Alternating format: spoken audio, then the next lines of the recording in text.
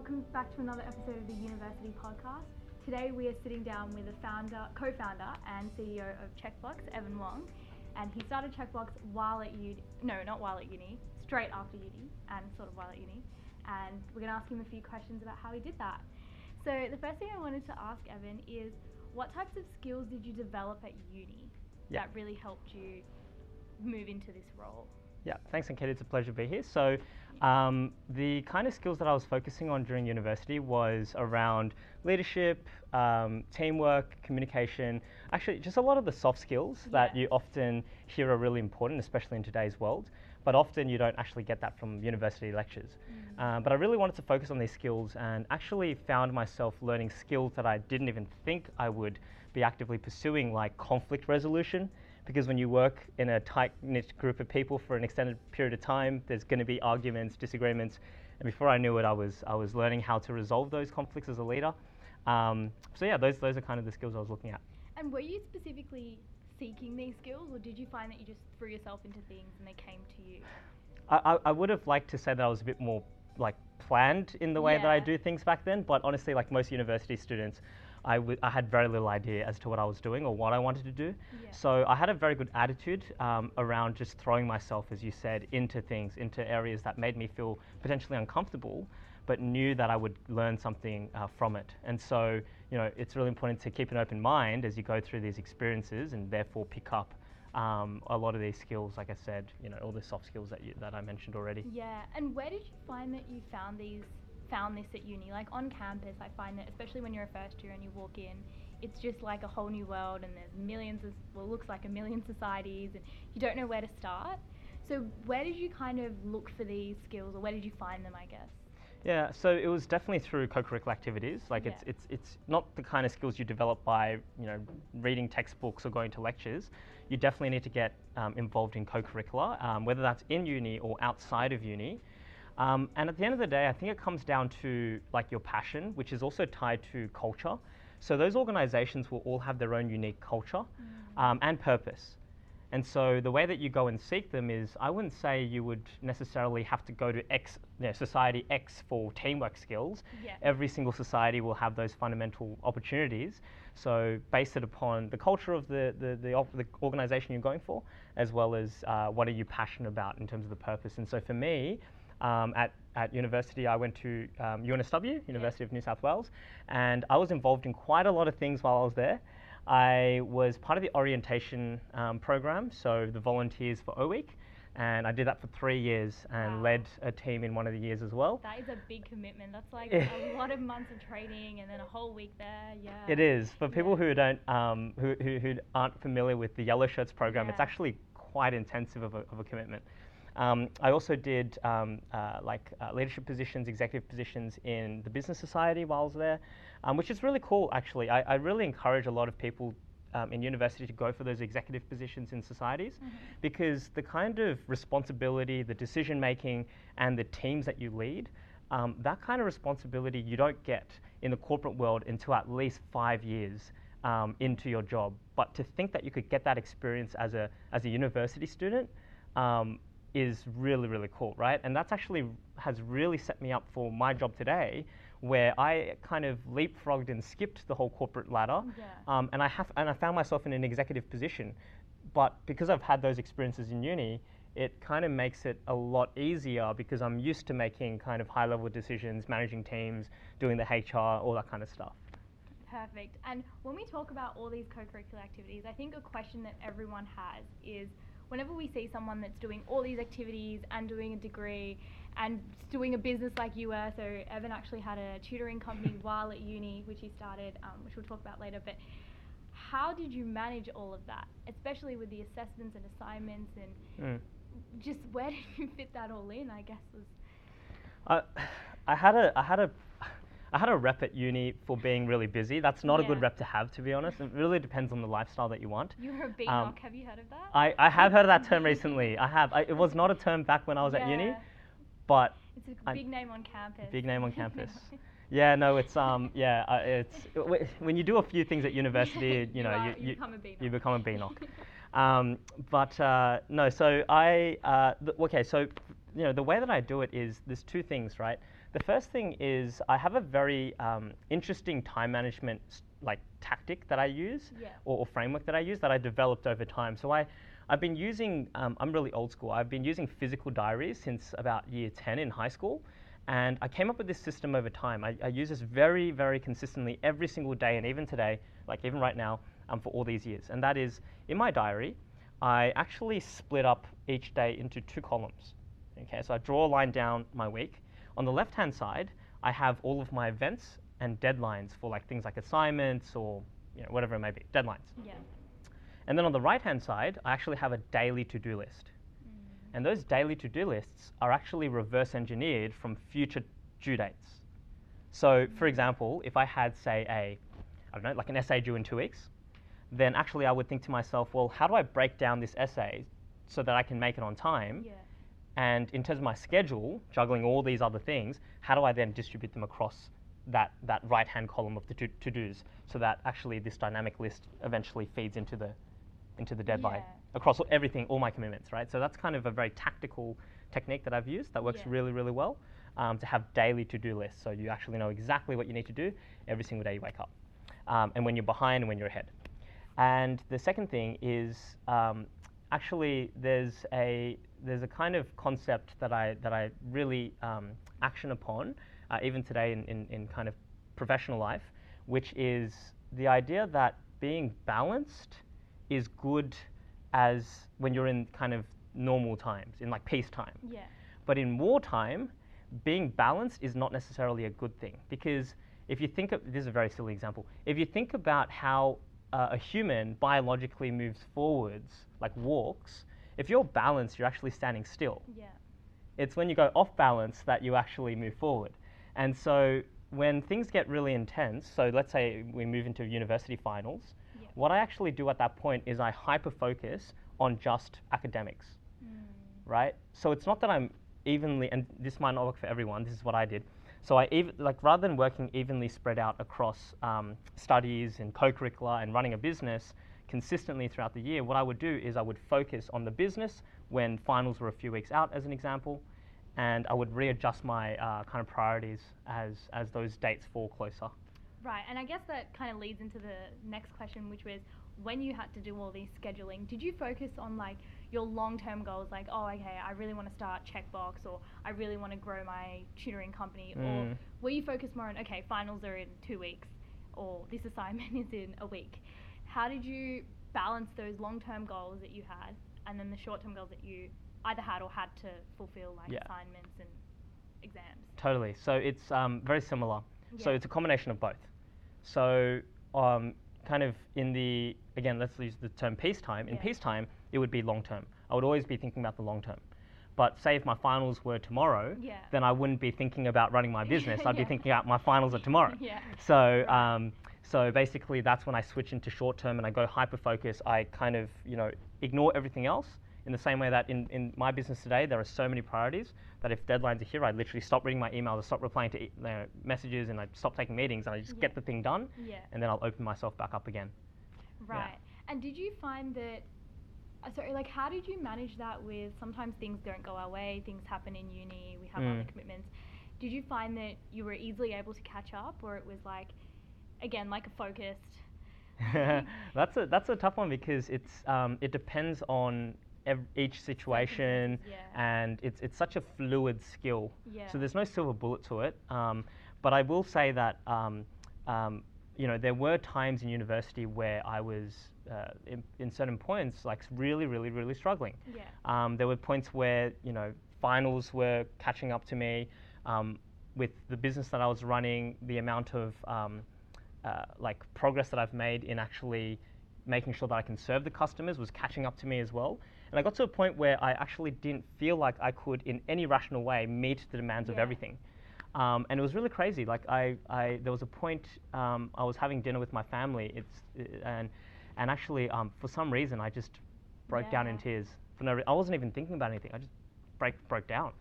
And then in retrospect, I was like, why did I even break down? I wasn't even.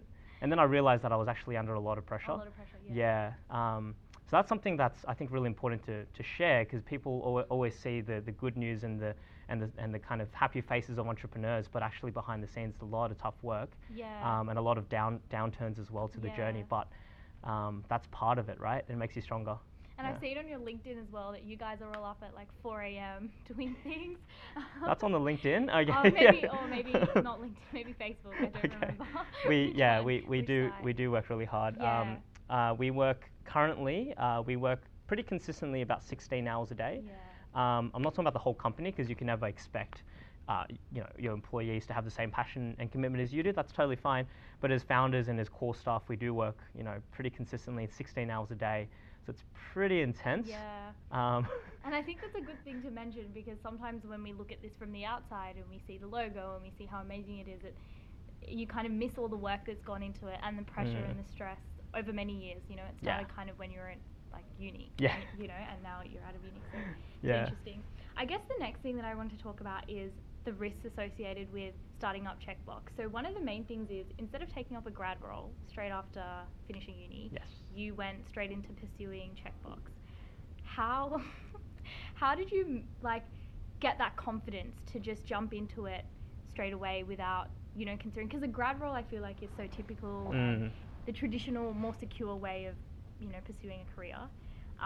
And a lot of people I know kind of take up the grad role and then focus on their own business down the line when they've set themselves up in the corporate world. How did you find the confidence, I guess, to just jump straight into this?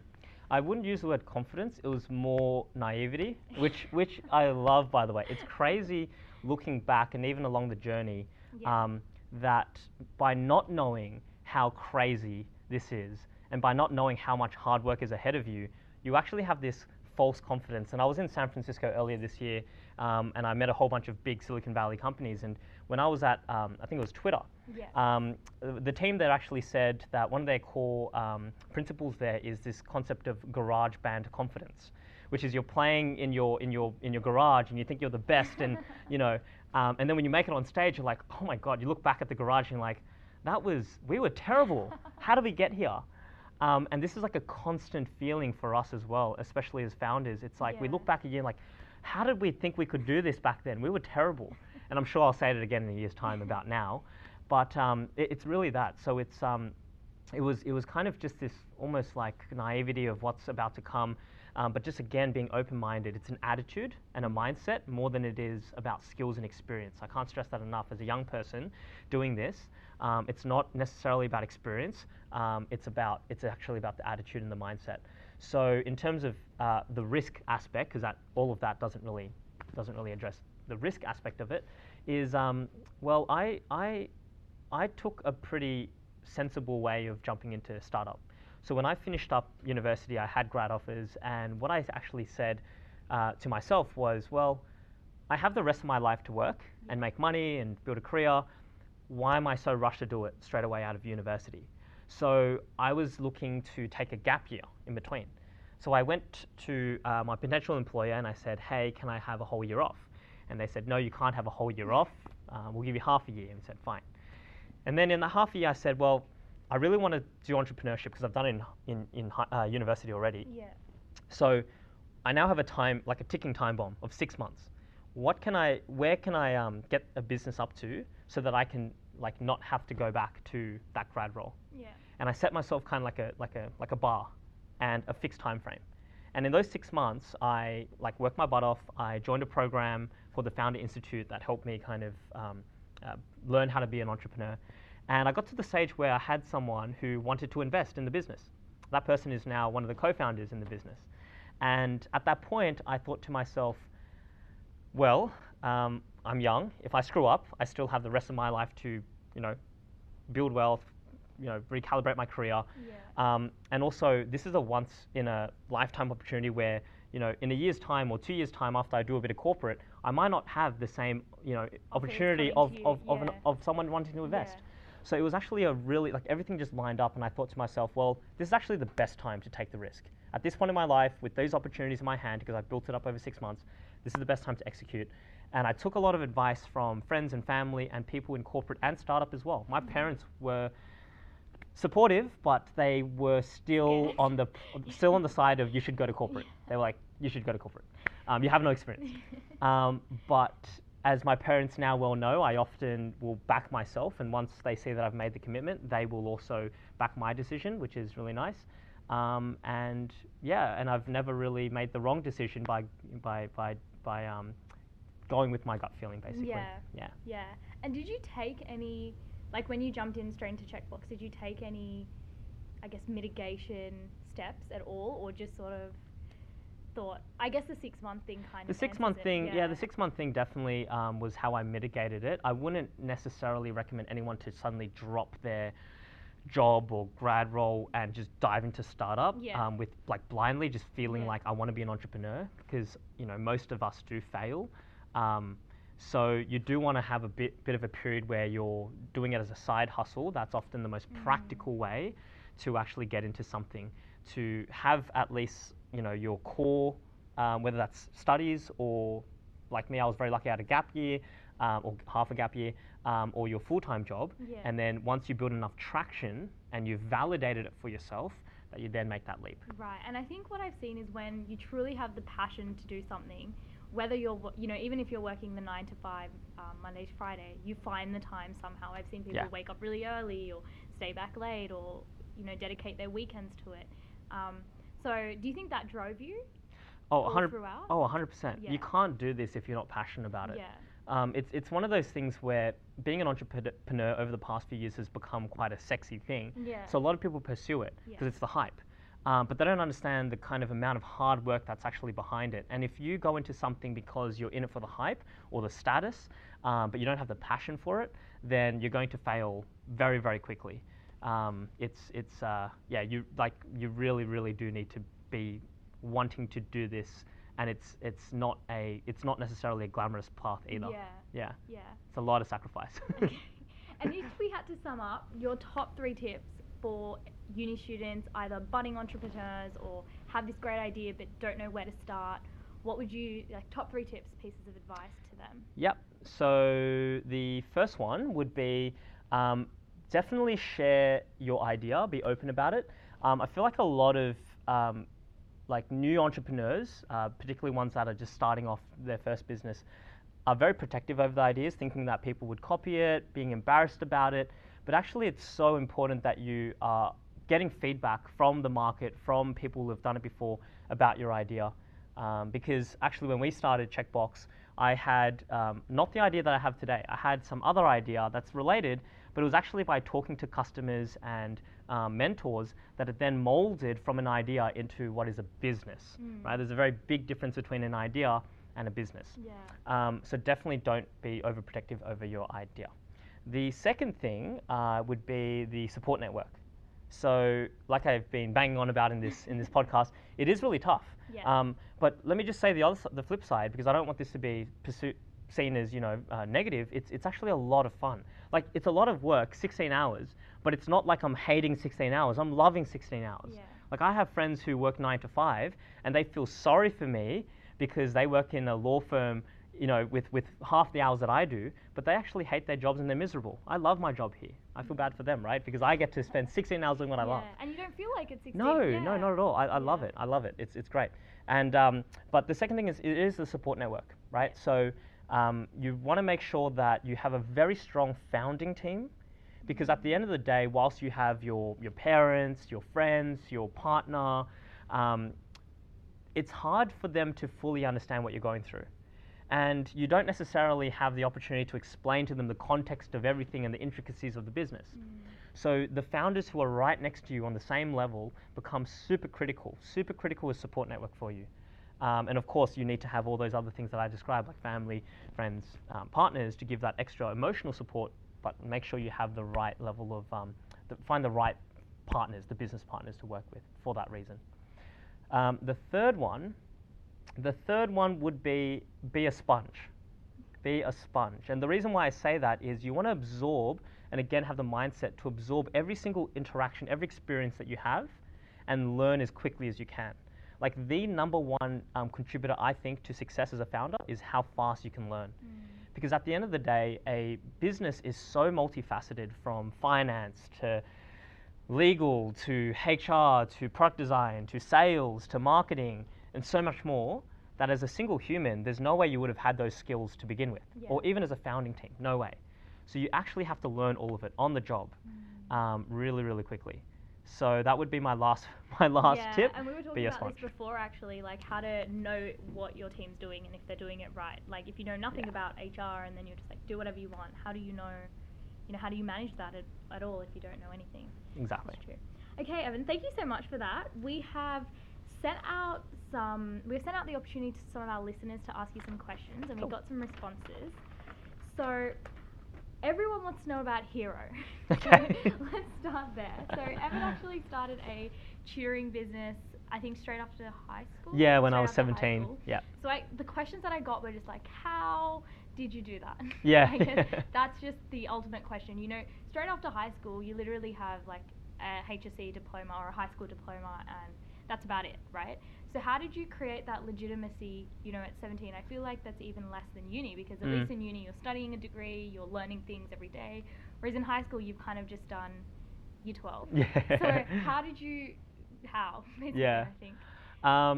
Again, I wish I had a very sophisticated, intelligent answer for this, but I stumbled upon entrepreneurship. Yeah. So I never actually thought that I would be an entrepreneur. Yeah. And there was no signs in my early life or in high school that I would be one, to be honest. But I think what really drove me through is, at the end of the day, I think what takes, like tutoring. Tutoring is a very common job for university students, right? And a lot of people do it straight out of high school because that's the skill set that you leave with. But how did I go from that to running a business? How is it different from everyone else?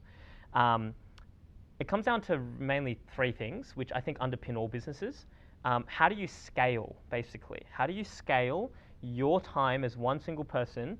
And it's through three things. So it's through people, processes, and technology, right?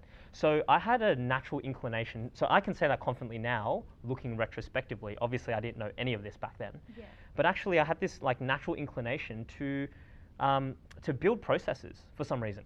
Like even though I was tutoring, I just built a whole bunch of processes, tools, like frameworks, branding, materials to actually move in a direction that is actually a business. Like I don't know why I did it still. Like looking back, I don't know why I just did. Yeah. But that's the foundation that allowed it to turn from just a side, part-time casual job as a tutor into an actual business. And along the way, you start to hire people to help you scale that as well. And so it's really, I think what's encouraging for people who are watching is it's not necessarily something that you need to know already from the beginning. It's not something that you have to plan out from the beginning. I made a whole bunch of failures and mistakes along the way, but I built this house brick by brick, literally brick by brick. Oh, today I will build an enrollment form, right? Today I should probably get an invoicing system in place because parents are confused about when the next payment's due. It's actually step by step, and it's through kind of, crises as well that I learn. Parents, like customers, calling up and saying, X, Y, Z. I'm like, oh my God, that's a problem. Yeah. So now I need to put in this process in place, and so that's really how it's built, just by brick by brick. It's wow. Yeah. I think that's the way one. There's another one. I'm going to read this out because Okay. it's quite a long one. Okay. But it is a barrier for young people thinking of starting a business can often be credibility because of our young age, and this can make it really difficult for people to take us seriously. So did you experience this, and how did you overcome it? Oh yeah, I definitely did. I experienced it in both businesses. Yeah. When I was doing Hero Education, I remember customers coming up and saying, and literally scoffing and laughing. They said to me, "You're the owner," and I'm like, "Yes." And they're like, "How old are you?" And I'm like, 18. And they're like, and they walked off. Like, it's just that happened. That literally happened. So I think it comes down to really, for Hero anyway, one thing. For Checkbox, I've got two other reasons. But for Hero, it was actually just persistence. Like, so long as you do something for a long enough amount of time, people will understand that you're not what we call a wantrepreneur, right? And, they will start to see, even if you were, say, 20, and you're still relatively young, but you've done now a business for 3 years, I mean, that 3 years is quite a long time, right? So you build credibility by just persisting and just keep doing, and you will naturally become an expert in the space, right? It's actually, if you combine my advice from before, which is be a sponge, and like being in it for long enough, it is actually impossible for you not to become an expert. And kind of build respect naturally, as opposed to through age or position or experience. You build it, naturally. For Checkbox, it was different because our customers were quite senior people in large corporates, like big global enterprise. And so when they see this really young face rock up in a meeting, that was definitely interesting. How I mitigated that was, well, a business partner. So my other business partner, we've got two in Checkbox, James, who's the CTO, and Paul, who's the chairman. So Paul came along and joined the company. He's in his 50s. So he brought a lot of credibility to say, well, this isn't just a kid who wants to do a business selling to big corporates. I'm part of the business. I back this guy. And so, and then over time, you build your own brand. And so, I'm becoming a lot more, I can hold up meetings and things like that by myself. And the trust kind of develops in you, right? Right. People here, Exactly, totally. So it's persistence, really. But depending on your business model, you may also need someone just a bit older, just for that credibility aspect. And I guess the next thing that our listeners asked is, when we're looking to start businesses with friends in uni or from high school or whatever, what are some things to look out for? And how do we know, is there any way that we can kind of know that we're partnering with the right people so that we don't face like major, I mean, there are always going to be little issues, but major sort of issues down the line? Yeah, that's a really good question. That's probably one of the hardest things about starting a business as well. It's like finding the right partner. And I faced the same challenge when I was doing Checkbox. I was actually looking for a partner for a long time and made it very clear to the market that I was looking for a partner, but couldn't find one. So how did I do it? Well, first of all, James, that I mentioned just now, the CTO, he's actually a good friend of mine. I've known him now for 13, 14 years. We were actually really good friends, part of the same circle in high school. So so the question there is very, very relevant. Like, how do you start businesses with friends? Actually, my first thought wasn't necessarily, okay, James is going to be my partner. My first thought was, let's go find a business partner who had the skills. After not finding one for a while, I thought to myself, well, who is the smartest person that I know, who I get along well with, who I've done some work with before in this space, in like kind of entrepreneurial activities, and I know will be able to find the passion and build the passion no matter what the business is. And James is a perfect fit for that.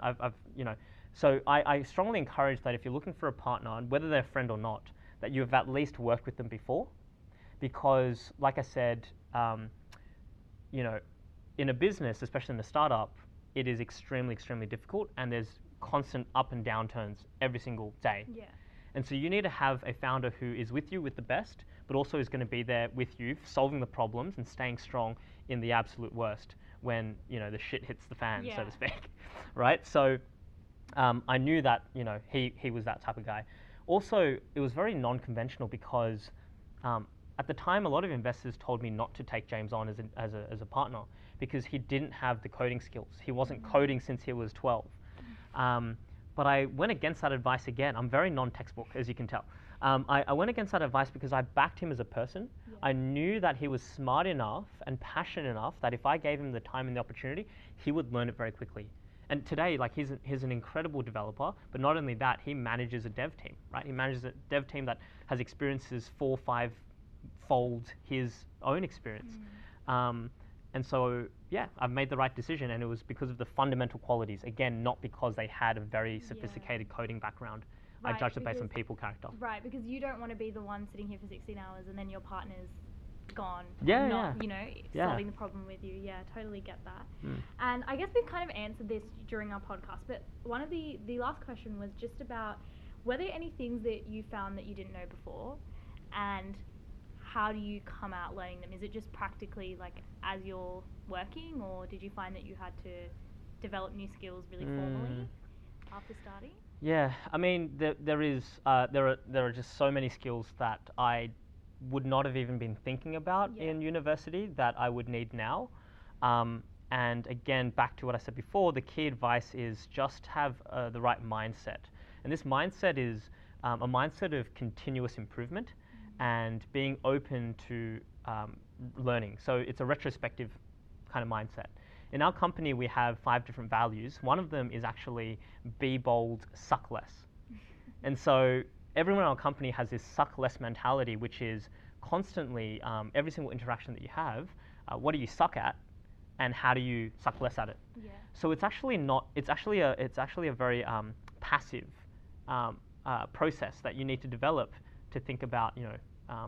How do I learn from every experience that I have? And before you know it, you'll pick up a lot of the skills that you need, because a lot of it is just on the job. Yeah. Yeah. So I thought. Thank you so much, Evan. It's time for our wrap-up game. Okay. So we always play a fun game just to finish up, and today we're playing Would You Rather. Okay.